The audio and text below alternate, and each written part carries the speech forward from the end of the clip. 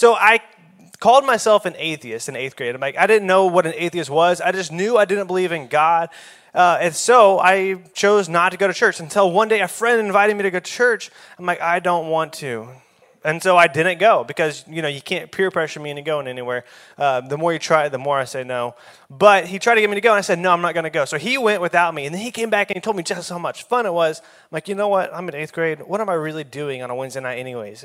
It's nothing. So I decided to go. Nothing changed. I didn't believe in God. But once I did say I believed in God, once I did tell people I went to church, once I did call myself a Christian, you couldn't tell anything was actually changed. By the way that you looked at my life, whenever I started saying I was a Christian, based on before, you couldn't really change. Does that sound like anybody you know, any friends that you have at school? You don't have to point anybody out. Don't point. But I came to church for months anyways, every week. I just came. I had nothing better to do. I came because it was fun. I had nothing better to do. But one of those times I came, something changed, something clicked, and something actually made sense. And it wasn't because my youth pastor was preaching such good messages that I'm like, that just finally makes sense. And it just clicked with me. No, that's not why. It's because something changed inside me, and I wanted to seek after God. I wanted more. I wanted His power. I wanted to experience God. Like if everything He was saying was true, I wanted that to be real. That is what changed. And so one night I prayed, and the power of the Holy Spirit came on me, and I was changed from the inside out. That was a night and day experience for me. But that night and day experience does not happen for everybody. We know that. Some people, they come to church, they raise your hand, they give their life to Jesus, and they're slowly changed, and that's fine. But you still have to ask yourself, has something changed? Doesn't have to happen overnight, but is something changing? Are you different whenever you call yourself a Christian or not? So after that moment, everything changed in my life. I no longer really cared about what people thought about me. My life was changed. And it felt so good. And I wanted everybody to have the very same experience that I had. Because I knew what my life was like before Jesus. I knew, what's the purpose? What's the meaning of this? I tried to find it in all the wrong places. But I knew I finally found something that was real. And I wanted everyone to experience that I could. And so it started one day when my freshman year, my youth pastor, he gave a 1-month Bible challenge. He says, for 1 month, I want to challenge you to carry this around everywhere you go. He said, it's going to be weird. People are going to ask you, what are you doing this for? And when you do this, my youth pastor told me to do a crazy thing. And so he did. Everywhere you go. If you go to Walmart, you carry this. You go to the mall, you carry this. You go to your school, you carry this. In the locker room, okay, you got to put it in your locker when you go run track. But that's not the point. He says, you carry this everywhere you go. And so I did that, and I noticed, it kept me accountable. Because I'm like, okay, I'm carrying this Bible around. Now, if I tell people I'm a Christian and I'm carrying a Bible, I actually have to pretend or be who I say I am, but also reminded me I need to read this. And so I did this for that 30 days. I'm like, you know what? I'm going to keep doing it. So I did it after that. I did it for the rest of my freshman year of high school. And then I did it for the entire year of my sophomore year. And then junior year and every single day of my senior year. There's nothing special about carrying a Bible, but everyone knew that the change that happened in my life was for real. Something changed. Everyone knew who I was before. There was no getting around that. But they knew that something was changed. So my question, before we get even into this message tonight, has something changed? And if not, what is keeping that change from happening? So here's a recap of the series. We are in the series of Ephesians, going through Chosen's. We started in Ephesians chapter 1, verse 4. This is actually the last week we're going to be in chapter 1, don't worry.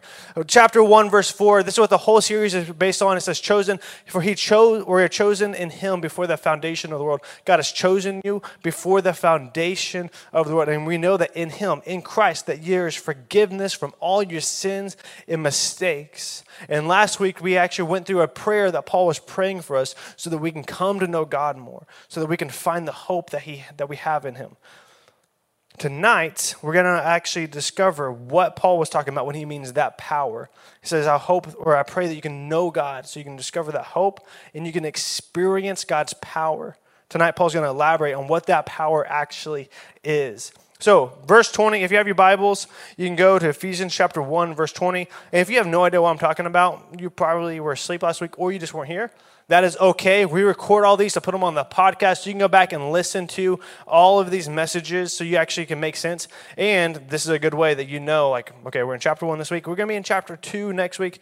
We're going to just go verse by verse through this. This is the best way to go through the Bible, is verse by verse, because that's really the only way it makes sense. Like, the Bible doesn't make sense. Just read it through. That's why we're doing this way. So, verse 20, Paul, he says, he exercised this power in Christ by raising him from the dead and seating him at the right hand in the heavens, far above every ruler and authority, power and dominion, and every title given, not only in this age, but also in the age to come. And he subjected everything under his feet and appointed him as head over everything for the church, which is his body, to the fullness of the one who fills all things in every way. This passage, the first thing I see in here, and all this is good news, by the way. The first thing I see is that God raised Jesus from the dead, and this is good news. Jesus was resurrected. So we see that in just verse 20. He exercises power in Christ by raising him from the dead and seating him at the right hand of the heavens. This is actually the main point of the whole New Testament. This thing is the fact that Jesus risen from the dead. It's written in every single book of the New Testament. Every time somebody was writing about Jesus, every time they were preaching about Jesus, this was what they always went back to. Not just that Jesus died for our sins. We know that Jesus died for our sins. He died in our place, carrying our sin and our shame and all of our guilt. He died for us so that we don't have to bear the punishment for our sins. But Jesus didn't stay dead. Jesus was resurrected, and he was raised to life. Like physically, like literally physically raised to life with an actual body that people could touch and feel. It wasn't just a ghost or a spirit. He was raised from the dead. You might be asking, why is that important? I get why it's important that Jesus died for our sins, but why is it important that he resurrected? Because without the resurrection, here's some really good logic right here. Without the resurrection, Jesus would still be dead. That's good logic, right? Like, if he didn't rise from the dead, he'd still be dead. But what that means for you is that you would actually still be dead. You would still be dead in your sins if Jesus did not rise from the dead. The longest chapter in the New Testament, here's some trivia for you if you ever do some Bible trivia. 1 Corinthians chapter 15, the longest chapter in the New Testament, actually talks about the reason for the resurrection of Jesus. And it says that if Jesus actually didn't rise from the dead, then your faith would be pointless. There'd be no reason for the church. All of this would just be for a show. None of this would make sense. And so I would encourage you, like, if you don't actually believe Jesus raised from the dead, then you should not call yourself a Christian, because without that, there is no Christianity. It's also important because that is where the power comes to have a new life. When Jesus was raised from the dead, the Bible says that he took the power of death and the hell. This is what we see in the book of Revelation. The book of Revelation was written after Jesus died and rose again. And as John, he has a vision of Jesus at the very end of time. And Jesus, he's given him all this knowledge of what's about to happen. But this is what he says in the very first chapter. John, he says, whenever I saw him, the risen Jesus, I fell at his feet like a dead man. It says he laid his right hand on me. He says, don't be afraid. I am the first and the last and the living one. I was dead, but look, I am alive forever and ever, and I hold the keys of death and Hades. That means that in him, remember, in Christ, that phrase that we see over and over again in the first chapter of Ephesians, in him is the best way to describe what it means to live a life in Jesus compared to the world. In him, living in Jesus, that means Satan no longer has any more power over you. That means in him, sin, the sin that so easily entangles and trips us up, it no longer has any more power over you. In Jesus, because he died, he raised to death, and he holds the keys of death and hell, the lies of the enemies that says that you are not worthy of God's love, or that you're not good enough to be accepted by God, or any of the other lies that this enemy whispers to you, they no longer have any power over you. Because in this passage, it says that Jesus has the ultimate authority over all things. He has the power and authority over Satan, over all of his demons, and anything else that could possibly want to harm or kill you. And that's important. That leads us to our next point. It says Jesus is in charge, and we are not, and that is good news. Because Jesus raised from the dead, And because he is sitting at the right hand of God in heaven, that means that he is in charge of everything, the entire universe.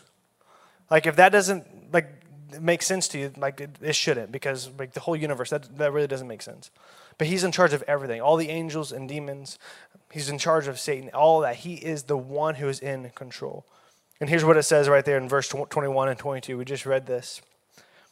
He is far above every ruler and authority, power and dominion, every title given, not only in this age, but the one to come. He subjected everything under his feet and appointed him as head over everything for the church. That means Paul, he's just trying to wrap everything up. Because the people in Ephesus, remember, Paul's writing to a specific people. They believed in a bunch of other false gods. They believed in a bunch of powers and authorities. They believed in a very real spiritual realm. But he's saying that Jesus, the one that we serve, he's better than all of those. He's better than anything that you could ever imagine. He's more powerful than anything that would ever want to harm you. What that means for us is that we think that there is actually a great battle happening between God and Satan. Like whenever you turn on the TV, it's always like God and Satan, like they're going at it. Or whenever you see the people with the angel and the devil on their shoulder, we think that there's an equal fight. We think that there's a battle happening between God and the devil, but that is not right. The devil has been defeated. Remember that verse in Revelation. It says, behold, I am the one who was dead, but now I am alive, and I hold the keys of death and hell. That means Jesus defeated the devil. The devil has been defeated. He knows that in the end, he does not win. He knows that. Jesus defeated him. But that does not mean that the war is not over. The devil is defeated, but he is still smart, and he's still crafty, and he still desires to still kill and destroy. He still desires to blind you from the truth of the gospel and from seeing the good news of Jesus. And he still has power to lie and to deceive us. He's still a threat. He's not one to fear. You might be thinking, what kind of church did I get myself into? We believe in a very real enemy, a very real Satan that desires nothing but the worst for you. Those moments of depression and loneliness, those moments of not feeling enough, those moments of when you just feel like darkness is over you, that's what he desires for you. He's like, yes, let's get you more into that. We serve a very real God, but there is a very real enemy. He is still a threat. He's not one to fear. We should not be afraid because Jesus is in control. But we still should know his schemes and how to fight him. The book of Ephesians is actually one of the most prominent books in the New Testament on how to actually fight spiritual warfare. We're going to get more into that later on in this series.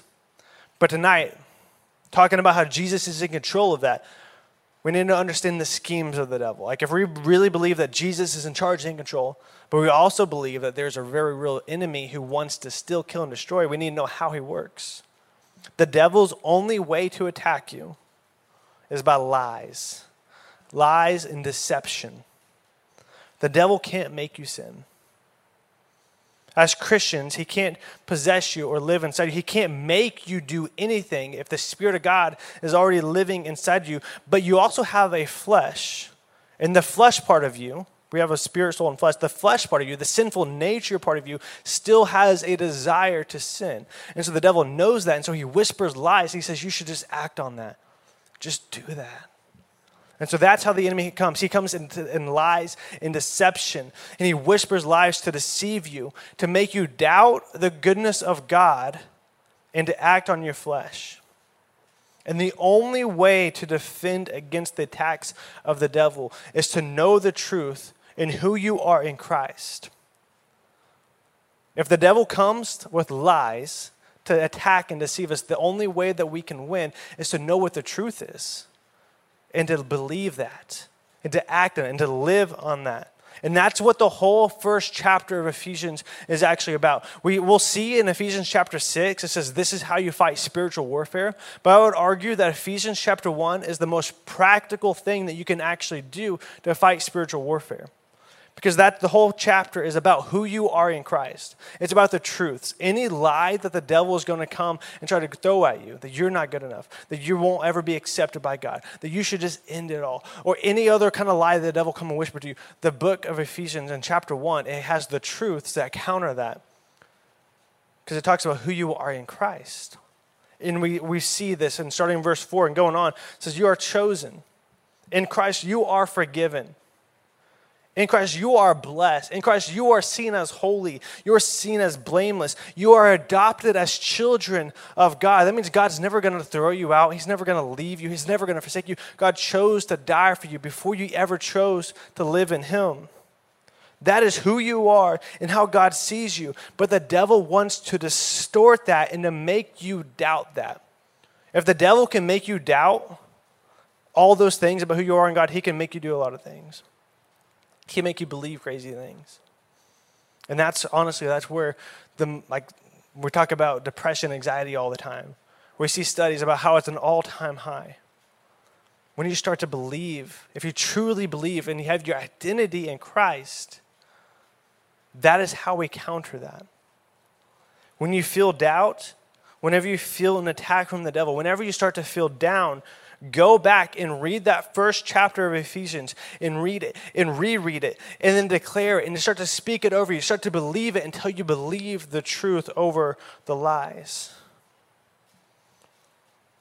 We need to know. Tonight's not about spiritual warfare, but you need to know that Jesus is in control and that at the end, Jesus and his people win. The last thing that we see in this chapter is that God has given us a mission to complete, and this is good news. So we see that in verses 22 and 23. He subjected everything under his feet and appointed him as head over everything for the church, which is his body, the fullness of the one who fills all things in every way. So the Bible refers to the church in the Bible as the body of Christ. Like, think about that. It's trying to give us an imagery. What am I trying to say? You know what a body is. Jesus is the head, and you are the body. That means some of us are the arms, some of us are the torso, some of us are the legs. Jesus is the head. He is in charge, and we are the ones who do the work. That means that Jesus has entrusted us to do his work. He's given you a mission. So what that means? So we know from the attacks of the enemy, we know from our past weeks that there are people in your life who are blind to the good news of Jesus. There's people in your life who don't actually know the gospel. Maybe they know about it, and maybe they know about God or Jesus. But there's people who's blind to the truth about what God sees in them. And so before they ever come to Jesus, they're just blind to it. They don't know they should come to forgiveness. They feel like they're broken, but they don't know what to do about it. And so they look in all the wrong ways. You know these people. And the devil, he's really good at keeping people away from Jesus. I hear every week whenever I go to your schools, whenever I meet a new person, I'm like, hey, you should come to church with me, or you should come to church with your friend who's sitting right here. And I hear people all the time, like, they have so many excuses. Like, you know what it is. Like, whenever you invite your friend, like, I have to do this, I have to do that. And I'm not mad whenever I hear that, but when I hear that, I'm like, something just breaks my heart. I'm like, I know if you came and you experienced the life that you would be changed. My heart breaks because I see some brokenness and I see them looking in all the wrong directions. And I see them struggling, and I see if you would just know, if you could just understand just how good God is, just how much he wants to love and accept and forgive you and give you a brand new life. They're blind to the fact that they are broken and need a Savior. So we have a mission as a church. We have a mission as Christians. The main mission, we see it in the Bible, is called the Great Commission. But to put it simply, our main mission as Christians, the reason why we are saved, the reason why God has called us, is because we are to know Jesus and to make him known. If you think about how the church got here, the church didn't just appear overnight. It's because somebody saw Jesus rise from the dead and they told somebody else. And then they told somebody else. And then they told somebody else. And that is why we're here today as a church and why there's billions of Christians all around the world. It's because somebody told them about Jesus. That's the way this thing works. That's the way, if somebody's going to come to Jesus, it's because somebody's going to tell them that God loves them and that God wants to accept them and forgive them. They won't just understand it automatically. Somebody needs to tell them the truth. Jesus is the only hope in the world. He is the only way to God. And Jesus is saying that you are the church, that you are my body. Jesus is saying that you are the hands and the feet. The work on the church, it's not just on the pastors, and it's not just on the leaders in the back. God has given this mission that's been going on for 2,000 years. He's giving it to you guys. You think I'm in 7th grade. I'm not qualified to do that. It's all right. I'm not qualified for it either. You're like, I'm in 8th grade. I'm in 9th grade. There's really not an excuse. The God of the universe, he is calling you to be a part of a mission that's so much bigger than you could ever imagine. And I know there's so many of us, we want to make a difference. You're called to do something that's bigger than yourself. Think about it. How many of you guys actually want to make a difference in the world that leaves a legacy and that people remember? Like, think about it. Like, try to think 80 years from now, whenever you die. Okay, maybe that's kind of more, okay, I'll be optimistic. 100 years from now. You guys are all going to live to be 115, okay? Think about that. Whenever you leave this earth, how many of you guys want to say, I made a difference? I have no regrets. I'm leaving a legacy, and people are going to remember what I did. Is that anybody? I believe that. I want that too. I want to make a difference. I don't want to just coast through the world and coast through life and be like, Matthew who? I don't even know. Like, okay, whatever. But the challenge that God has given us is don't wait. Don't wait. The mission that God has given us, it's a mission that has of eternal significance. A lot of us, we want to make a difference, but the difference we want to make is that people would notice and acknowledge us, and that we can build up our own kingdoms and our own empires, and that we can have our name on the side of buildings or whatever. But the mission that God's calling you to do, it's so much bigger than that. And it's going to make such a more difference in the world because it is an eternal difference. And that's telling somebody about Jesus. The mission that we have, it's so much more important than what you care about what people think about you at school. The mission that God is giving you, for some people that you know, it is a matter of life or death. It's way more important than being liked at school or making friends at school or if somebody wants to be or come to your house or not. It's so much more important than that. God is calling you to make a difference that will impact eternity. And that happens with sharing Jesus. First, it happens with you experiencing it. Like if you've never experienced the love of God, I pray that that happens to you. If you've never had that experience, like that you actually acknowledge, like I'm broken, but God loved me anyways. I pray that happens to you. But that must happen first, because once that happens, you realize I was lost, but now I'm saved. I was dead, but now I'm alive. I need that to happen with people around me.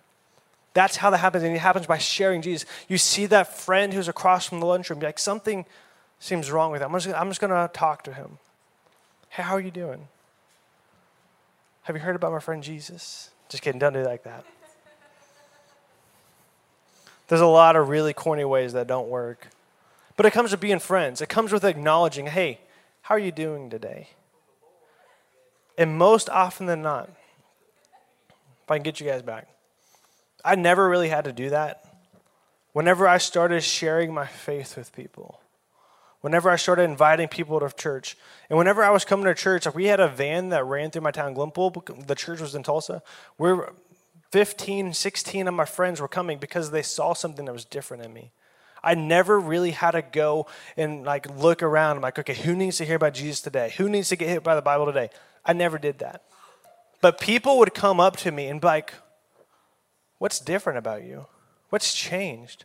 Or they'd be like, why do you carry that Bible around? Like, why are you doing that? Or what church do you go to? I'm looking for a church. So, or what, they'll stop me in the middle of the hallway, and they'll be like, will you pray for me? My grandpa's in the hospital. I'm like, I don't even know you, dude. But they know, and they hardly even knew me, but they knew that something was different. Like, this guy's carrying his Bible around. Maybe he has a connection with God or something. I didn't have all the answers. I wasn't a preacher. I just loved God, and I knew something was changed and different in me. But that gave me the opportunity to share the love of Jesus. People ask me, what is different about you?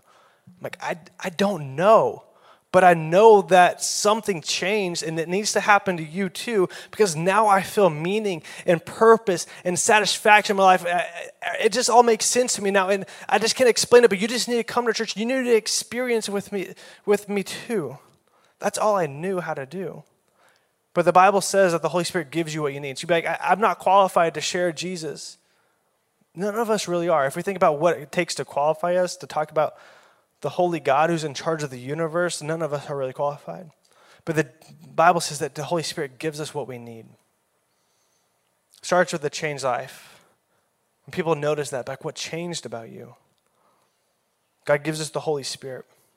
And this is also another reason why it's important that God raised him from the dead. We see in Romans 8:11, and if the spirit of him who raised Jesus from the dead lives in you. That's a crazy statement in the Bible. Like, let's just stop right there. The Spirit who raised Jesus from the dead. Imagine what that looked like. Whenever Jesus was actually raised from the dead, it says that there was an earthquake and the people were all terrified. And there's some weird facts I'm not going to get into. But that was a terrifying thing. That was a powerful event. And that same Spirit that raised Jesus from the dead, that same power, when you accept Jesus and your life is changed, lives inside of you. He lives inside of you. Then he who raised Christ from the dead will also bring your mortal bodies to life through the Spirit who lives in you. When you trust in and you rely on Jesus, he gives you the power you need to do the calling that he's calling you to do. Jesus doesn't call the equipped, but he equips those he calls. Jesus doesn't just ask the people who have it all together. Jesus doesn't just ask the people who know all the answers, but he gives the answer to those he calls. He's calling you. He says, I don't have everything. He's like, that's okay. I'll give you what you need. If you want a changed life, I'll give you a changed life. If you want a testimony, I'll give you a testimony. If you want the words to say so that people come to know me, I'm going to give you the words to say so that people can come to know me. It's a matter of life or death for some people. Because here's the truth of the Bible. Is that if somebody who's dead in their sins, if they die, they're going to stay dead in their sins. If they come to church and they find Jesus, not just come to church for pizza, not just come to church for endless cereal bowls or dodgeball, but when they come to church and they find Jesus, they find the answer to life, then they will be made new. They will be free. They will be changed. And I'm not just giving this as a plug so we get more people to church, I promise. My heart is deeper than that. My heart is for people, for lives to be changed. Next week is going to be a great week if you know somebody who needs to hear about Jesus. Because next week, you can read it already ahead of time. Ephesians chapter 2, verse 1 through 10. It is one of my favorite passages in the Bible, and I'm not just saying that. It is so powerful. We're going to talk about life change, about why we need life change, how it happens, the way that God works in that. It is going to be a powerful night. If you know somebody who needs to hear about Jesus, next week is going to be a powerful night of them hearing about Jesus. And hopefully and prayerfully, they can come and give their life to Jesus, and they can be made new and forgiven and freed. The band will go ahead and come back. Here's another great reason why Jesus had to be raised from the dead. We know that Jesus raised from the dead, and that makes us alive in him. Jesus raised from the dead, and that means the same Spirit that raised him lives inside of you. But it also has to do with you being saved. Like, it's the very core thing what it qualifies for you to actually be saved, for you to say, I'm being born again, I'm new. In Romans chapter 10, verse 9, it says that if you confess with your mouth Jesus is Lord, and you believe in your heart that God raised him from the dead, you will be saved. Like, saved from what? Like, if you are serious about this, you should be asking that question, what are we saved from? What does it mean to be saved? You're saved from hell, from eternity in hell. You're saved from the wrath of God. You're saved from living a meaningless life. You're saved from living a life that has no joy in it or no purpose. You're saved from yourself, because by ourselves we are broken. So tonight, with every head bowed and every eye closed,